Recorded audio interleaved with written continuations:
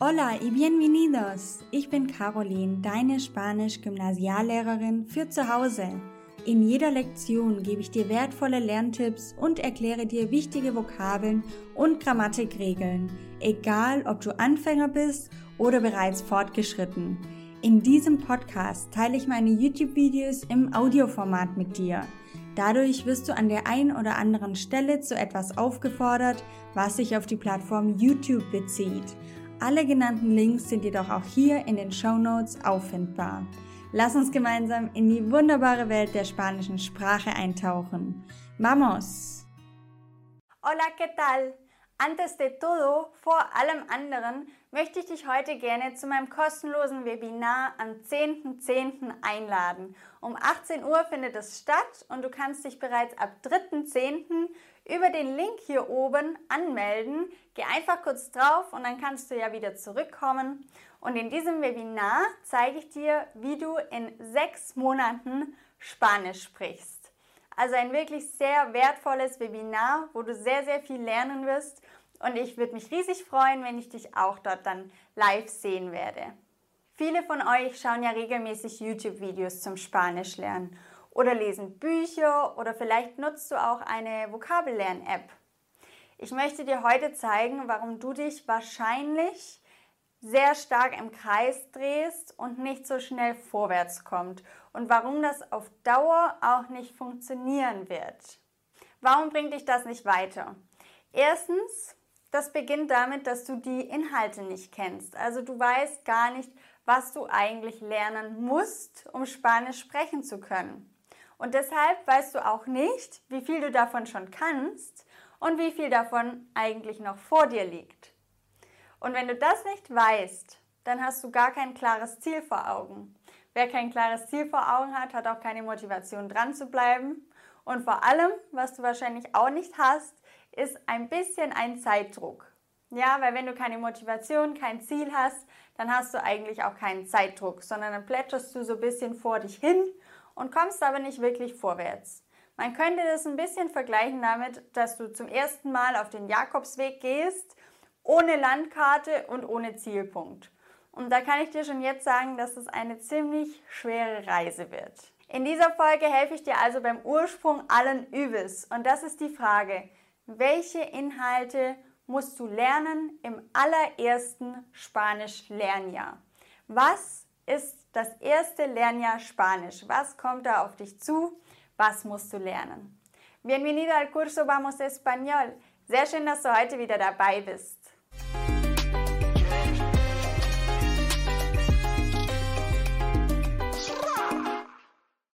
Wie sieht also dein erstes Spanisch-Lernjahr aus? Was musst du lernen? Mein erstes Lernjahr. Zunächst mal gibt es wichtige Basics, die du lernen musst. Basics, das bedeutet, du musst die spanischen Zeichen kennenlernen. Das allererste, wenn du Texte siehst, dann wunderst du dich nämlich, da gibt es auf einmal ein umgedrehtes Fragezeichen, ein umgedrehtes Ausrufezeichen, Wellen, Akzente. Das heißt, Zeichen musst du zunächst mal kennenlernen und wissen, was sie bedeutet und wo sie hinkommen. Okay, was bedeuten diese Zeichen? Wo muss ich sie hinsetzen? Das solltest du lernen.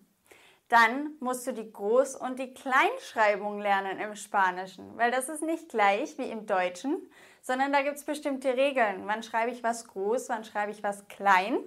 Und das wirst du direkt am Anfang, wenn du einen neuen Text siehst auf Spanisch, merken, okay, das ist ganz anders als im Deutschen. Wann groß, wann klein.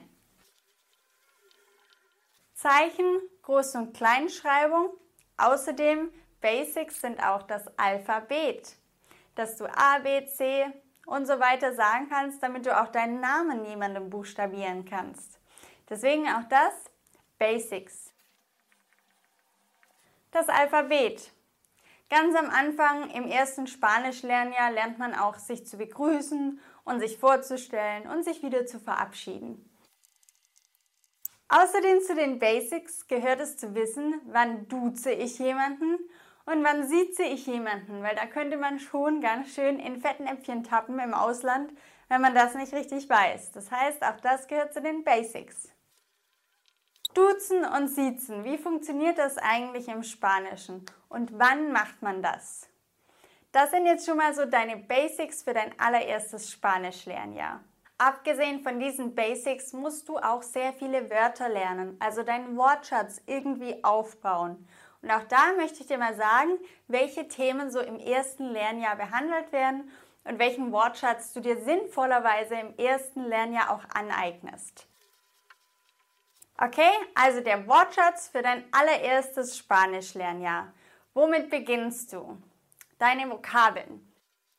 Übrigens ist es auch in der Schule so, dass man mit diesen Themen anfängt, weil es einfach Sinn macht, weil man sie öfter braucht im Alltag. Und man fängt immer mit dem an, was man wirklich als allererstes braucht, was aber auch relativ einfach ist. Also das ist immer so der Leitfaden, nach dem man sich richtet. Einerseits, wie oft braucht man es und andererseits, wie leicht ist es. Und da beginnt man mit den Zahlen. Zahlen brauchst du nämlich, um dein Alter anzugeben, um zu sagen, warte noch 5 Minuten.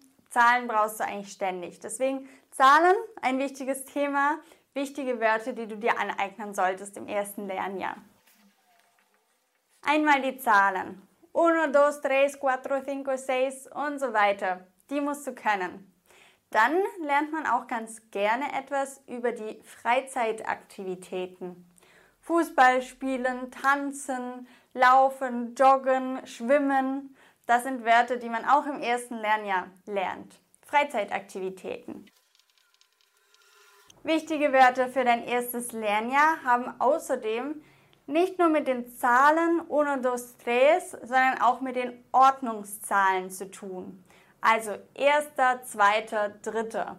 Gerade wenn ich sage, mein erstes Lernjahr, mi primer año de estudios. Ordnungszahlen. Zahlen, Ordnungszahlen, Freizeitaktivitäten. Thematisch wird im ersten Lernjahr auch gerne behandelt das Wetter, Jahreszeiten und Monate. Und natürlich auch die Wochentage, die gehören da irgendwie auch dazu. Jahreszeiten, Monate, Wochentage. Erstes Lernjahr thematisch den Weg beschreiben. Warum? Weil man das echt oft braucht. Deswegen lernt man das auch schon im ersten Lernjahr. Wie kann ich jemandem einen Weg beschreiben und welche Vokabeln, welche Wörter brauche ich dafür? Jemandem einen Weg beschreiben. Außerdem, die Kleidung lernt man im ersten Lernjahr. Welche Kleidung trage ich? Wie sage ich Hemd, Hose, Sweatshirt, Pulli? Ja, die Kleidung. Auch das ist etwas für das erste Lernjahr. Dann, wie kann ich eine Beschreibung machen von einer Person? Und dazu braucht man auch gerade die Kleidung und auch die Farben zum Beispiel. Das heißt, wie kann ich eine Person beschreiben? Diese Frau trägt einen weißen Pulli. Da brauche ich auch das Verb tragen, ja, lleva, ella lleva. Und das gehört zu einer Beschreibung dazu. Wochentage, Monate, Jahreszeiten, Wetter, Freizeitaktivitäten, Zahlen, Ordnungszahlen, Weg beschreiben, Kleidung, Beschreibung.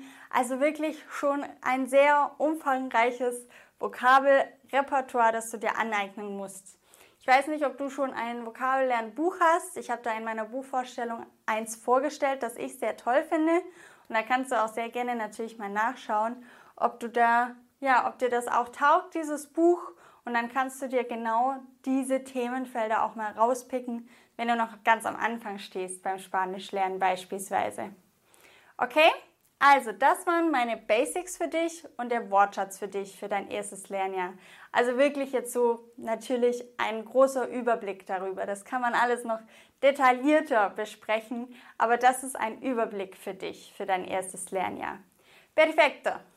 Sprechen wir jetzt mal über die Grammatik, die du im allerersten Lernjahr lernen solltest. Und beginnen wir da mal am besten mit den Verben, die uns ja sowieso eigentlich am meisten Probleme bereiten immer. Welche Verben musst du alle lernen im ersten Lernjahr Spanisch? Zunächst natürlich so das Allgemeine, die AR, ER und IR Verben. Also wie konjugiere ich Verben, die auf AR enden, wie konjugiere ich die auf ER enden und wie konjugiere ich die auf IR enden. AR, ER, IR Verben. Grammatikverben. Dann welches sind die wichtigsten Verben, die du noch lernen solltest? Allen voran steht immer ser und estar. Das Verb ser sein und estar auch sein.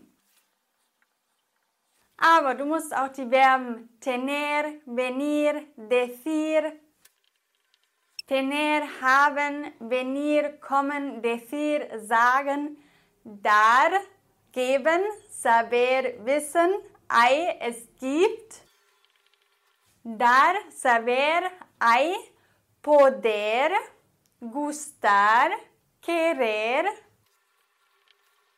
Und die sind alle auf irgendeine Art unregelmäßig. Deswegen sage ich sie nochmal extra zu den AR, ER, IR Verben. Die haben alle noch was Besonderes. Ja, gustar heißt mögen oder gefallen, poder können, querer, mögen.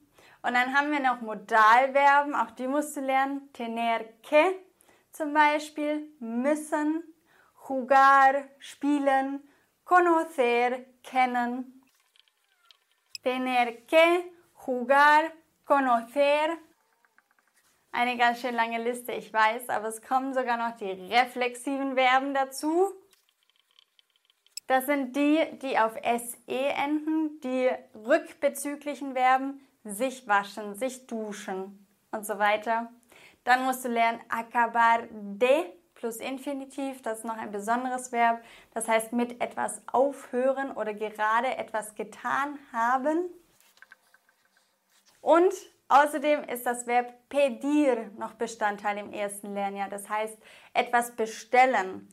Und das braucht man eben zum Beispiel im Restaurant auch oft, also auch eine sehr gängige Situation, deswegen lernt man das im ersten Lernjahr. Pedir.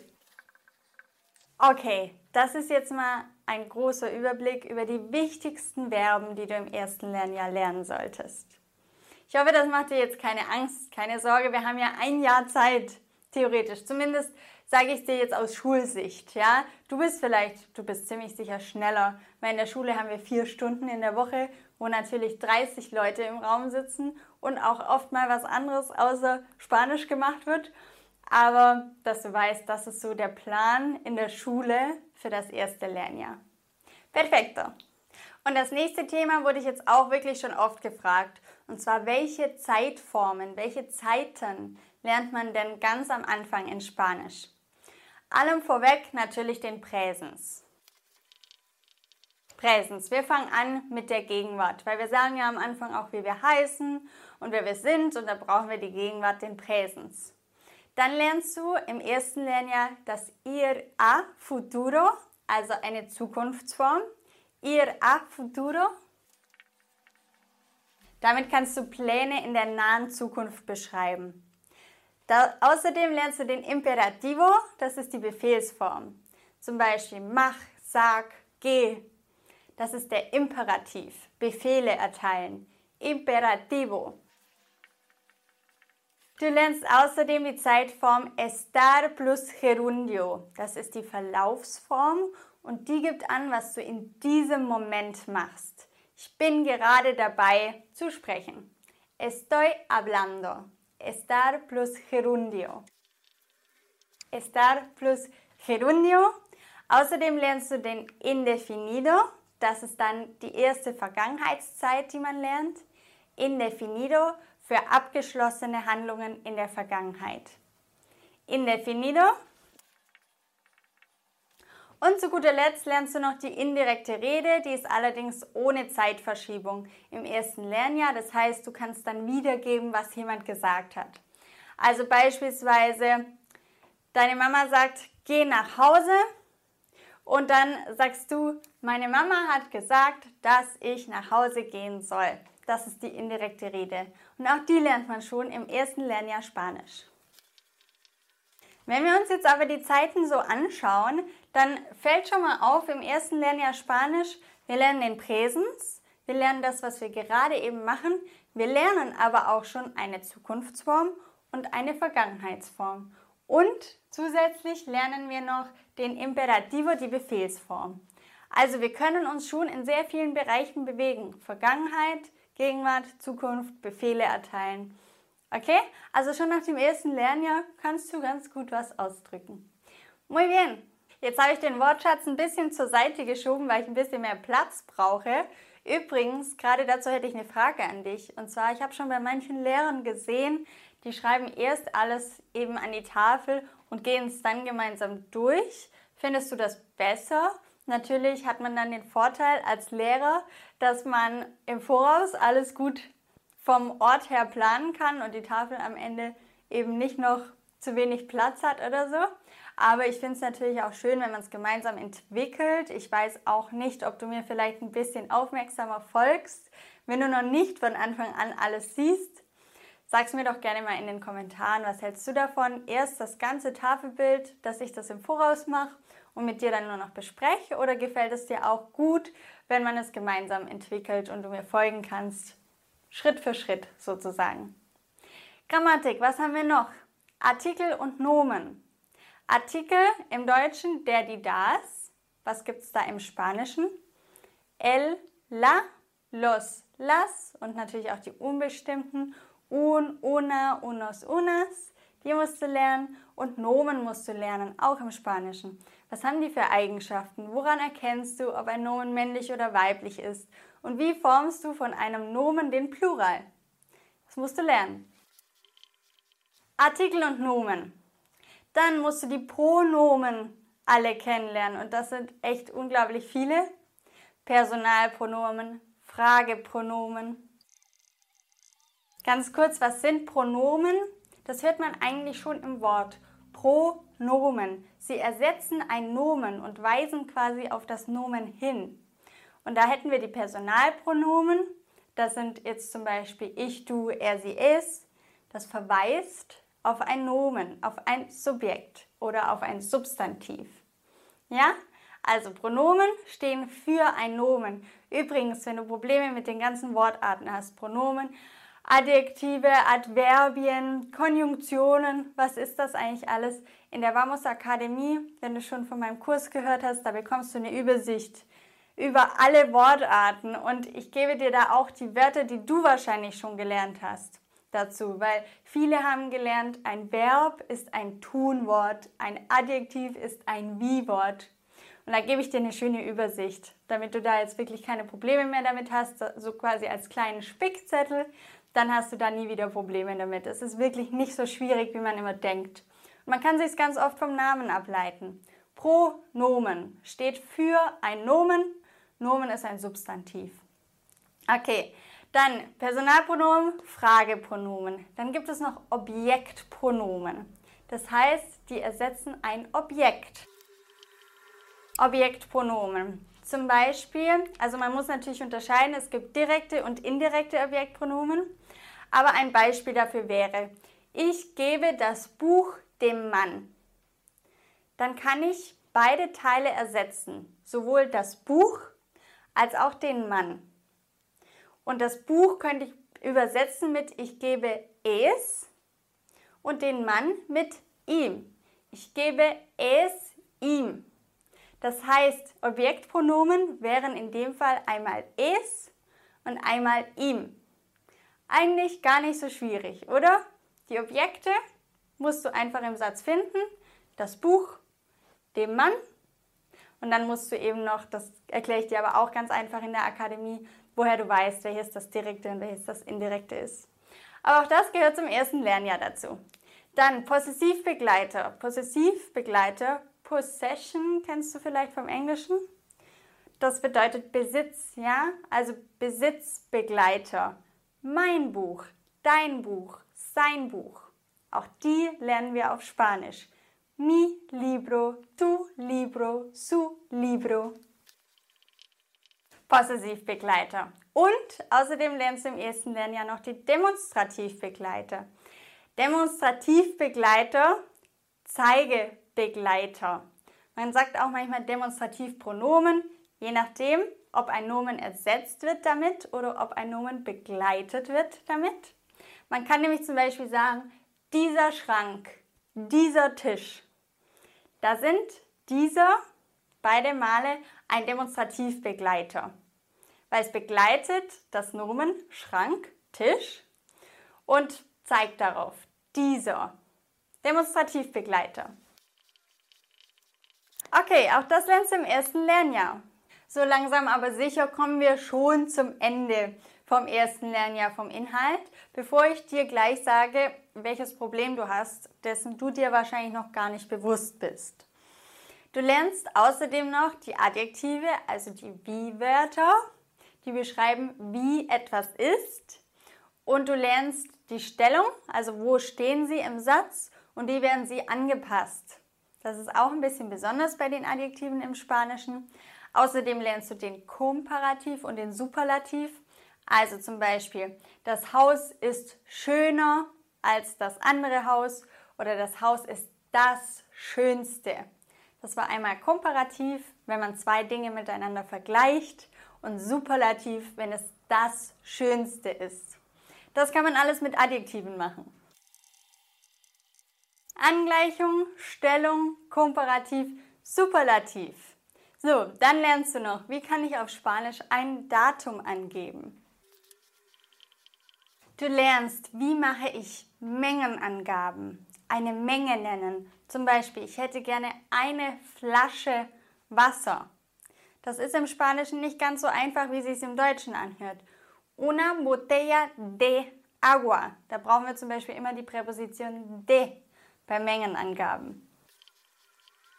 Und du lernst das kleine Wort otro. Das ist nämlich ein bisschen besonders, hat verschiedene Bedeutungen, muss angepasst werden. Auch das schaust du dir im ersten Lernjahr genauer an. Otro. Wir kommen wirklich langsam zum Ende. Jetzt lernst du noch Fragen zu stellen und dafür brauchst du Fragepronomen. Sowas wie wo, wann, wer, warum. Fragewörter. Fragen stellen und da gibt es eben auch ein paar Fragewörter, die muss man angleichen an den Plural, an die Mehrzahl, andere wieder nicht. Also da gibt es auch nochmal einiges zu wissen. Du lernst den Unterschied zwischen que und cual. Das sind aber auch Fragewörter, deswegen zählt das jetzt mal noch unter dem, damit du nicht überfordert bist mit der Riesenliste. Und dann lernst du noch Präpositionen, zum Beispiel die Präposition de oder a. Präpositionen, die stellen so Verbindungen her. Und zum Beispiel de la casa oder a la casa. Das heißt, ich voy a casa, ich gehe nach Hause. A casa, nach Hause, stellt eine Verbindung her zu dem Haus. Also Präpositionen sind noch Thema. Und die sind ganz oft fix mit dem Verb verbunden. Auch das lernst du dann. Ortsangaben machen. Das machen wir übrigens mit dem Verb estar. Also zum Beispiel, ich bin in Deutschland. Das ist eine Ortsangabe. Oder vor allem auch sowas wie das Buch ist auf dem Tisch, unter dem Tisch, neben dem Tisch, rechts vom Tisch.